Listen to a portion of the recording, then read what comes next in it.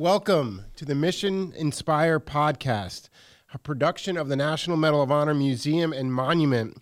On today's episode, our inaugural episode, we are discussing the very timely topic of character education and patriotism and the way that Medal of Honor recipients have continued to serve in their civilian lives beyond the actions that earned them the medal. Our very special guest today, very special on so many different levels. He's a board member of the National Medal of Honor Museum. He's a Medal of Honor recipient. He's an all-around incredible individual, General Patrick Brady. As a dust-off pilot, helicopter pilot in Vietnam, General Brady was responsible for saving hundreds of lives as he put his own life at risk under heavy fire, evacuating wounded troops and Allied forces from the front lines. You can and should read all about his Medal of Honor actions on our website, mohmuseum.org. President Nixon presented General Brady the Medal of Honor in 1969. Pat continued to serve in the military until he retired in 1993. But like so many Medal of Honor recipients, his service to our country didn't end there. And that's the focus of our episode today. General Brady, welcome to the Mission Inspire podcast. Happy to be with you. It's really great to have you here. I just have to say that General Brady was one of the very first voices before I joined this effort to create the Medal of Honor Museum in the heartland of this country. General Brady was advocating for Texas, and I should have listened to him 2 years ago, but we got around to it, and we're here in North Texas in Arlington, and a lot of that is because of the General's advocacy for this incredible state. I know you remember that, right, General? I do. General, there's some larger-than-life individuals who receive the Medal of Honor, and you've had the chance to get to know many of them really well. Tell us a little bit about some of the recipients you did get to know, that you've gotten to know, and do you have any favorite stories about them?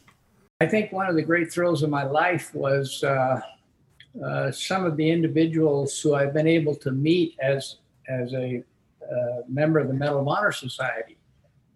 When we were in the White House, the day that there were 4 of us that were awarded the medal, unlike the way they do it today, we were on the South Lawn and there were about 5,000 people there. And now they do it inside, much different, much smaller ceremony. But the president said to us, would you guys like to meet with the Congressional Medal of Honor Society? And we said, what's that? And he said, now that you have the medal, you will be a member of that society, and they're having their convention at the Shamrock Hotel, I think it was, in Houston. And we said, gee whiz, we'd like to go. But how are we going to get there? And he said, well, why don't you just take Air Force One? So he put us on his airplane. It wasn't Air Force One with us on it, but it was Air Force something. It was his plane. And we walked into that convention in Houston. I'll never forget it. The entertainment was Bob Hope, and the governor was there. All kinds of celebrities were there. Dinah Shore was also part of the entertainment. But the first guy that I met was Joe Foss. Joe Foss was a Marine fighter pilot in World War II. He and Pappy Boyington used to fight overhead who had the most kills. But I think both of them had something like 28 kills in the war. Joe then went on to become governor of South Dakota. He then became the first president of the American Football League. He had a hunting program on television. I actually got to go hunting with the guy. What a thrill. His wife, my God, Dee Dee, she killed it. It's a one-shot antelope hunt in Lander, Wyoming. She killed an antelope from 650 yards. Wow. His wife. That's and insane. So also in that crowd was other great heroes, Jimmy Doolittle, Eddie Rickenbacker. Now, these are people that, Commando Kelly, these are people that we had heard from in the military from the time we entered, from forever. And here we were, all of a sudden, they're introducing us to this massive crowd there and to these guys who had been our heroes for such a long time. And the society at that time, and in fact, as a matter of fact, to show you how far back, we actually had a Medal of Honor recipient from the Boxer Rebellion, and there were a couple guys there from the Indian Wars. Wow. And so, as you might expect, us three young military were still on active duty. We're kind of awestruck. But what these guys did and why this museum is so important is because it will address the values part of valor. They both come from the same root, valerius or something in Latin, but the more important part of the valor is the value side. What these guys took from the battlefield that allowed them to excel there, and they took it then into the rest of their life, and look what they did to America. I mean, if you look at some of the great things that have been done in this country, they've been done by ex-Medal of Honor recipients, you might say. If you look up on Mount Rushmore, there you see Teddy Roosevelt, a Medal of Honor recipient. This guy, he wasn't just president. He just wasn't a great warrior, but he opened the parks across America. All the park systems that we have in America are the result of this great man. Eddie Rickenbacker opened was the president of Eastern Airlines. Jimmy Doolittle opened the skies to. So what these guys did with their lives as American citizens was far more important than what they did in a few minutes in combat. That's incredible. When you talk about those names, I mean, there's some of the most awe-inspiring names in our country's history, where we haven't been around that long as a nation. And I've always thought that one of the important reasons that we build this museum is to make sure that these stories and these names are not lost to history, that every successive generation, those names become less familiar. And one of the things that this museum is going to do is to make sure that these names aren't lost and that they're forever enshrined when you look at sort of what was the DNA of this country, not only of those who protected it, but of those that made it great after they earned their medal, like you said. What do you see this museum's function as? Yeah, as a part of the character development, I think somebody brought this up at our last board meeting too. One of the smart guys on the board, he says, "Why are we calling this a museum?"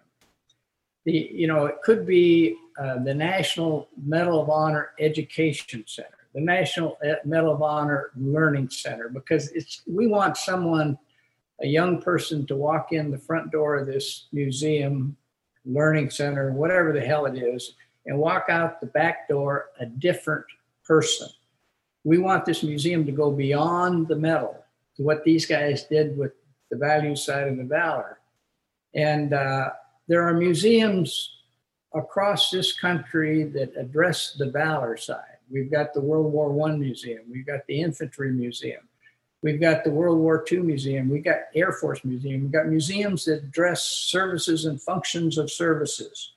But this museum will address all those services, all those wars, from the Civil War on up, all those functions, every race, every religion, only one woman, but still all of the things, all the other things that those museums do will be incorporated into this one. It'll be the greatest education center in America. Now, today, for example, and as we go out to these schools,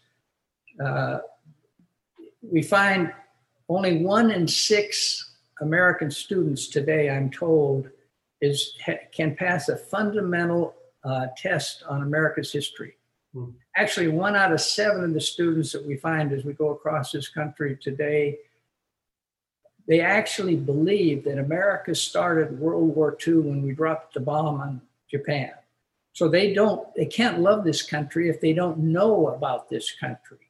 So very, very important that we do this education, that we teach these people what a great country this is. Veterans, we don't believe we did America a favor by our service. We think God did us a favor by allowing us to be born in this great country. And we want all the young people to believe the same way so that they will become patriots, so they will support and defend this country. You've got to have that. Pat, tell our listeners a little bit about the story of when the Medal of Honor recipients and the society itself decided to make a part of their mission giving back to communities as a group. I think it's very powerful, and I think our listeners hearing it from you would be tremendous. When I first joined the society, I have to say that my great thrill was meeting those guys, those great guys, and we were by charter we had to have one get together every 2 years, but ordinarily we got together every year.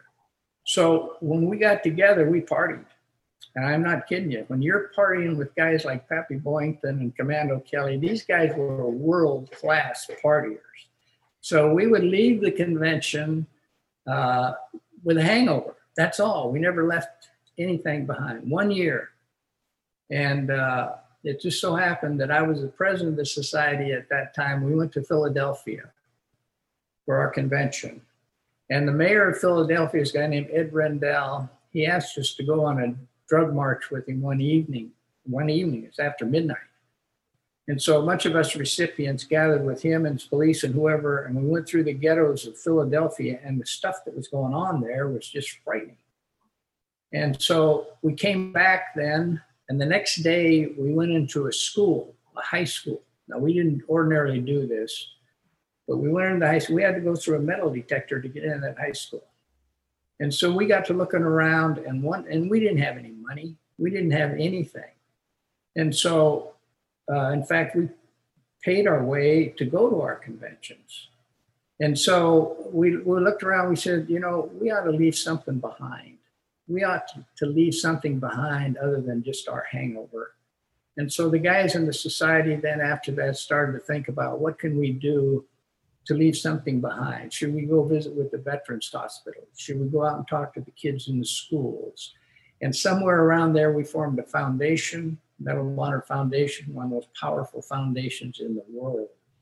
And they provide us with the resources to develop a character development program, which is online. It's free, and it has lesson plans and POIs, and it interviewed over 120, many of them dead now.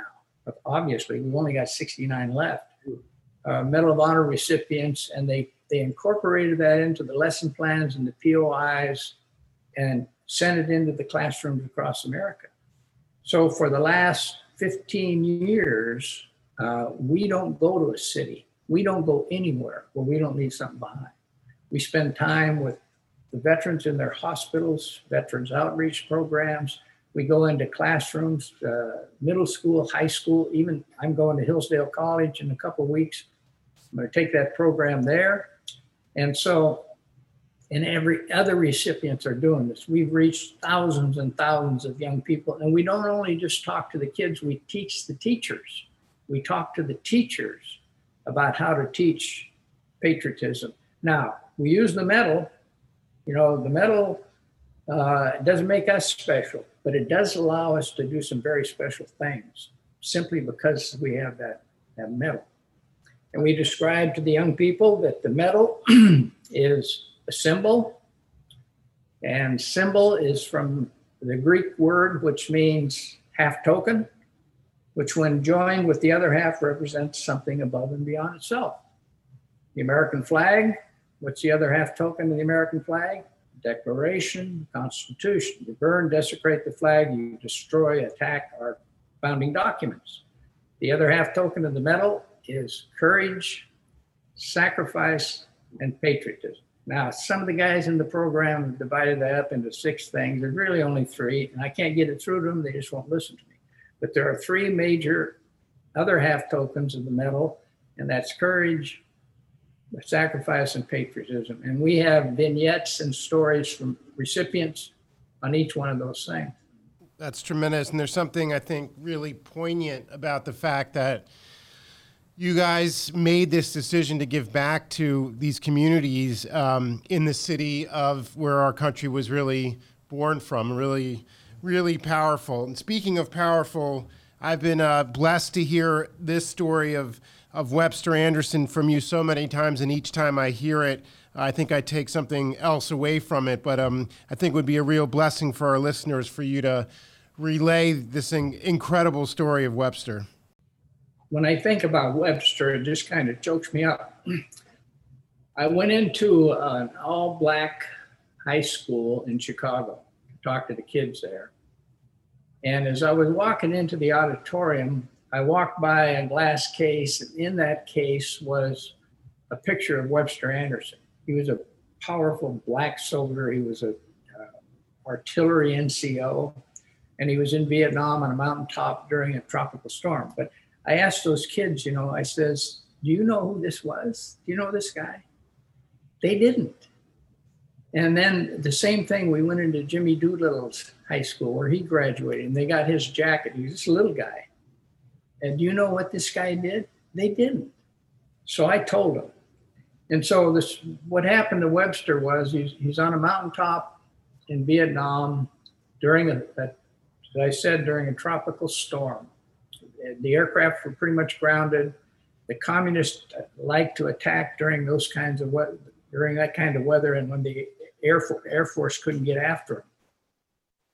So in the initial onslaught, they kind of overran Webster's position, and they pretty much took off both of his legs. Webster kept fighting.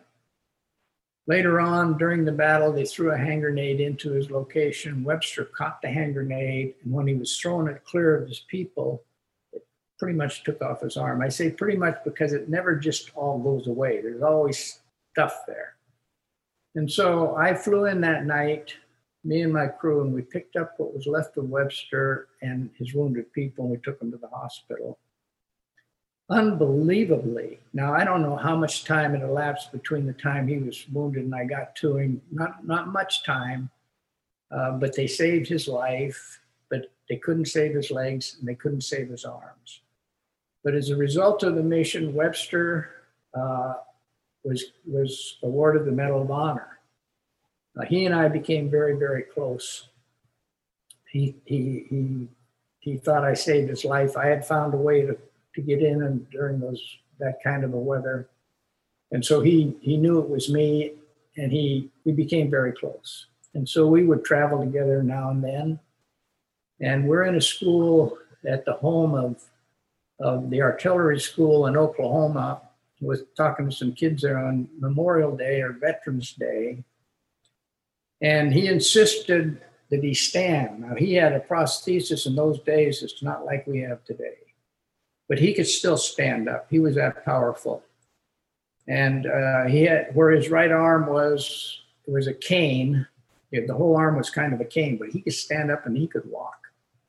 And he insisted that we stand up when he talked to the kids. And so one kid raises his hand and said, Mr. Anderson, knowing what you know now, it would cost you 2 legs, 1 arm, would you do it again?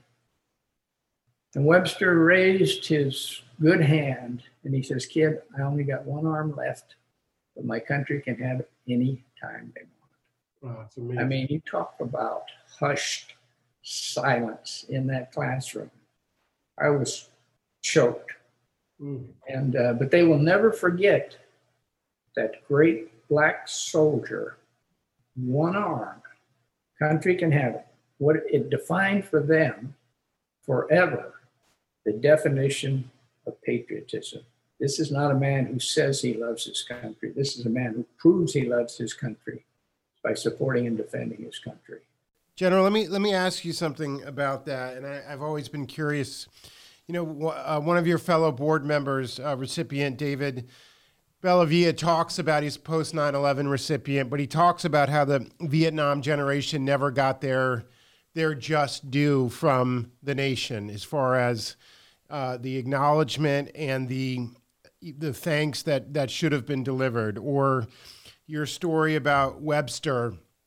Obviously this country has made incredible strides over the years. We've still got a ways to go in making sure that everyone is treated equally at a racial level. How do you see, what is the ability to be deeply patriotic like Webster, but still knowing what he went through or his life experience, or as a Vietnam era recipient, not being treated the way that you should have been treated, but still having this deep patriotism. Do you see any challenge in reconciling it, or can you be deeply patriotic and still demand that your country be better when it needs to be?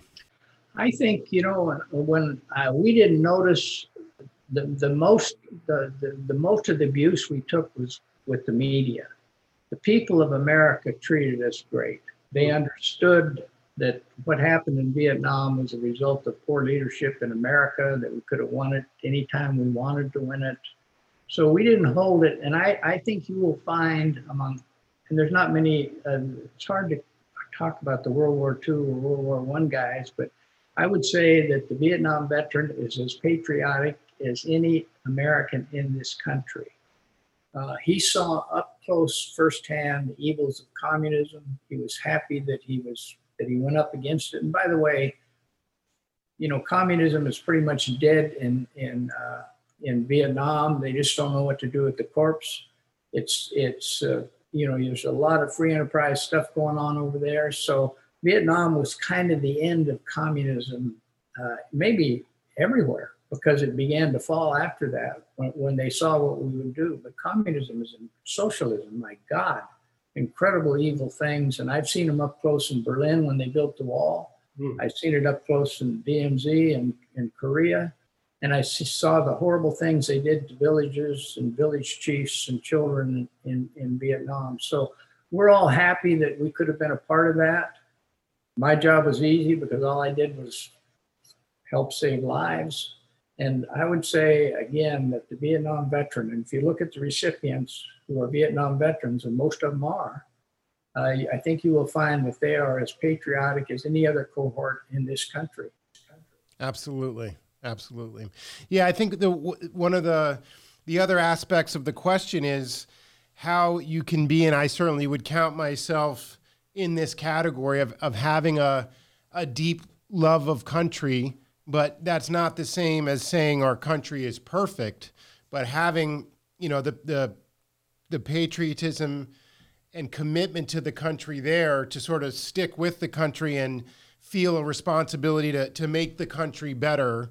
And I think sometimes in our political climate, those things can get confused, that if you see flaws in your country, that somehow means you love it less, and there's an ability to love your country, defend your country, and still want your country to be better. To talk about perfection is fruitless. The most important thing is that the design of America is perfect. It is the only design in the world, the Constitution, that can lead anywhere near perfection. And what it has done for this country, and as a result of that, what this country has done for the rest of the world is unrivaled by any other design, socialism, communism, you name it, in the world. And so naturally, those of us who live here are blessed to be here. We love our country because we know that the ultimate thing is that they just want to do what's right. They want to do what's good. And America essentially has done that for sure.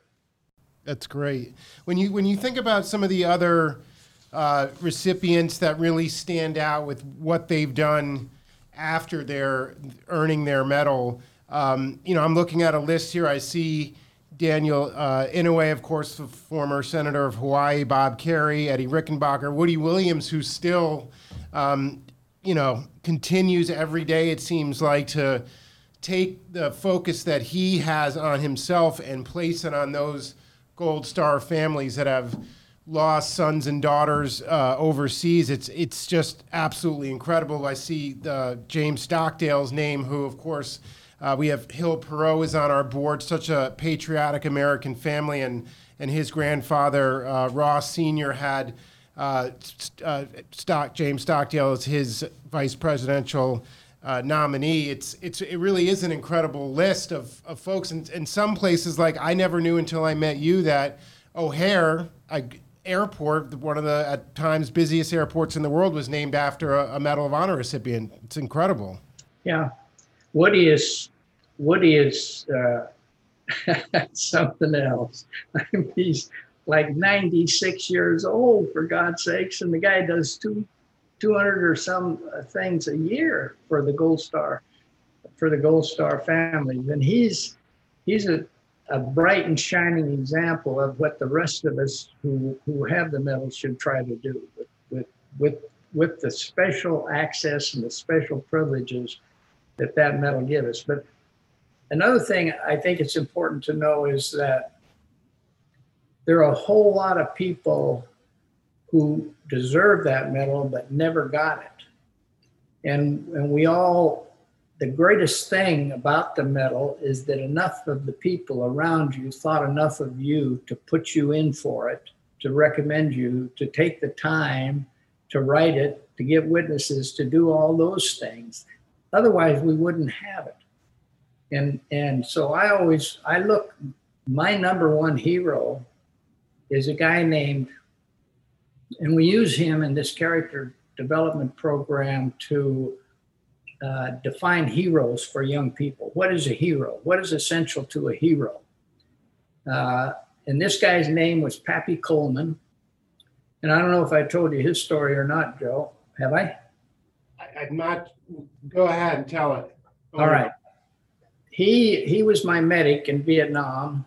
He was the head of my medics on my helicopters in Vietnam, and they called him Pappy. He was probably 20 years old, 21 years old. All the rest of the guys were teenagers. And so anyhow, Pappy is a medic, and probably in the course of 1 year, he probably helped save 3,000 lives, flew 1,500 combat. You guys said I rescued a couple hundred. I actually helped rescue 5,000. I don't know who got that. But in any event, Pappy probably in 1 year, I did it in 2 years, Pappy in 1 year probably helped rescue about 3,000 people. Incredible medic. One mission, he jumps out of the helicopter to go get the wounded from the battlefield, and a sniper shoots him in the chicken plate, which is body armor. In those days, not much, but it knocked him down.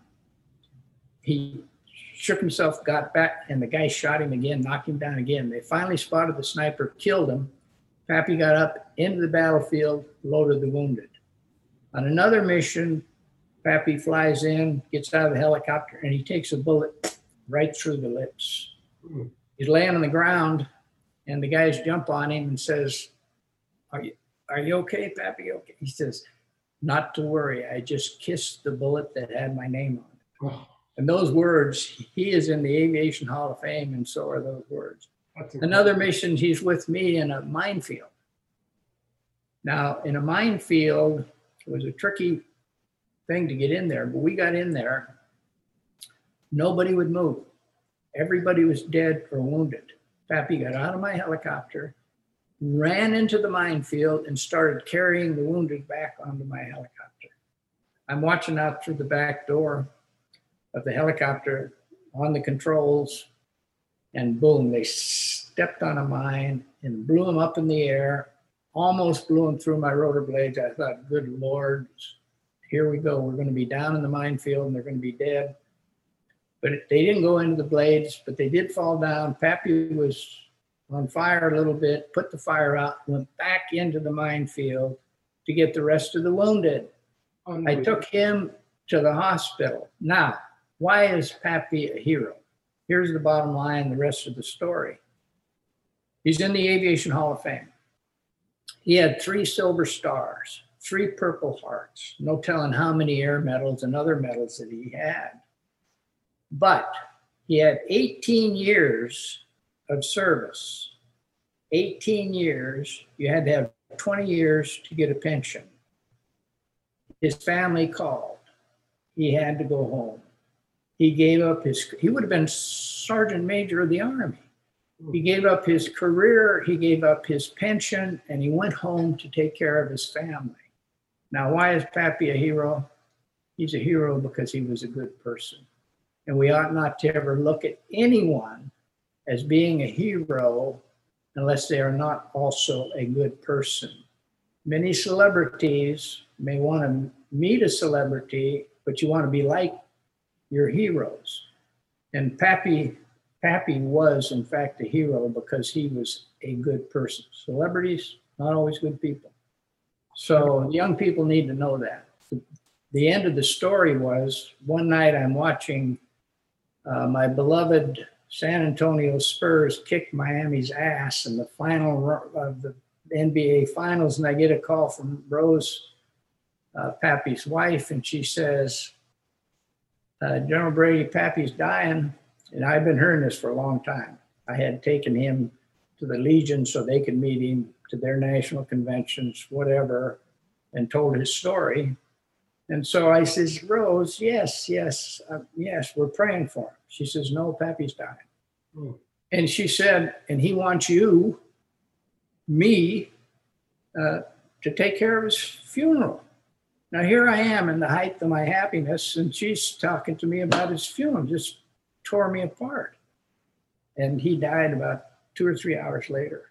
Wow. And so he had given some very specific instructions on how I should bury him. Now, he was in Carolina, but he wanted to be buried in Turkey Creek, Kentucky. They don't speak English in Turkey Creek, Kentucky.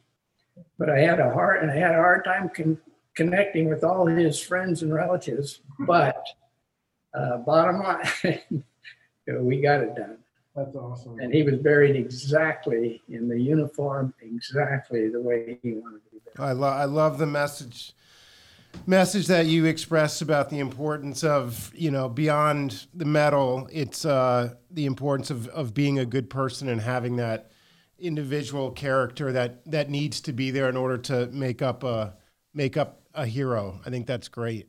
Well, I wanted to thank you, Pat, for joining us. I have said this before, and I'll say it to our listeners around the world. Pat has had a really tremendous influence on me since I joined this project a couple of years ago, and everything that you're talking about is it really resonates. I feel very lucky that you're on the board and one of my bosses. Pat Brady, everybody. And for the record, Pat's book, Dust Off, right? That's the name of it? Dead Men Flying.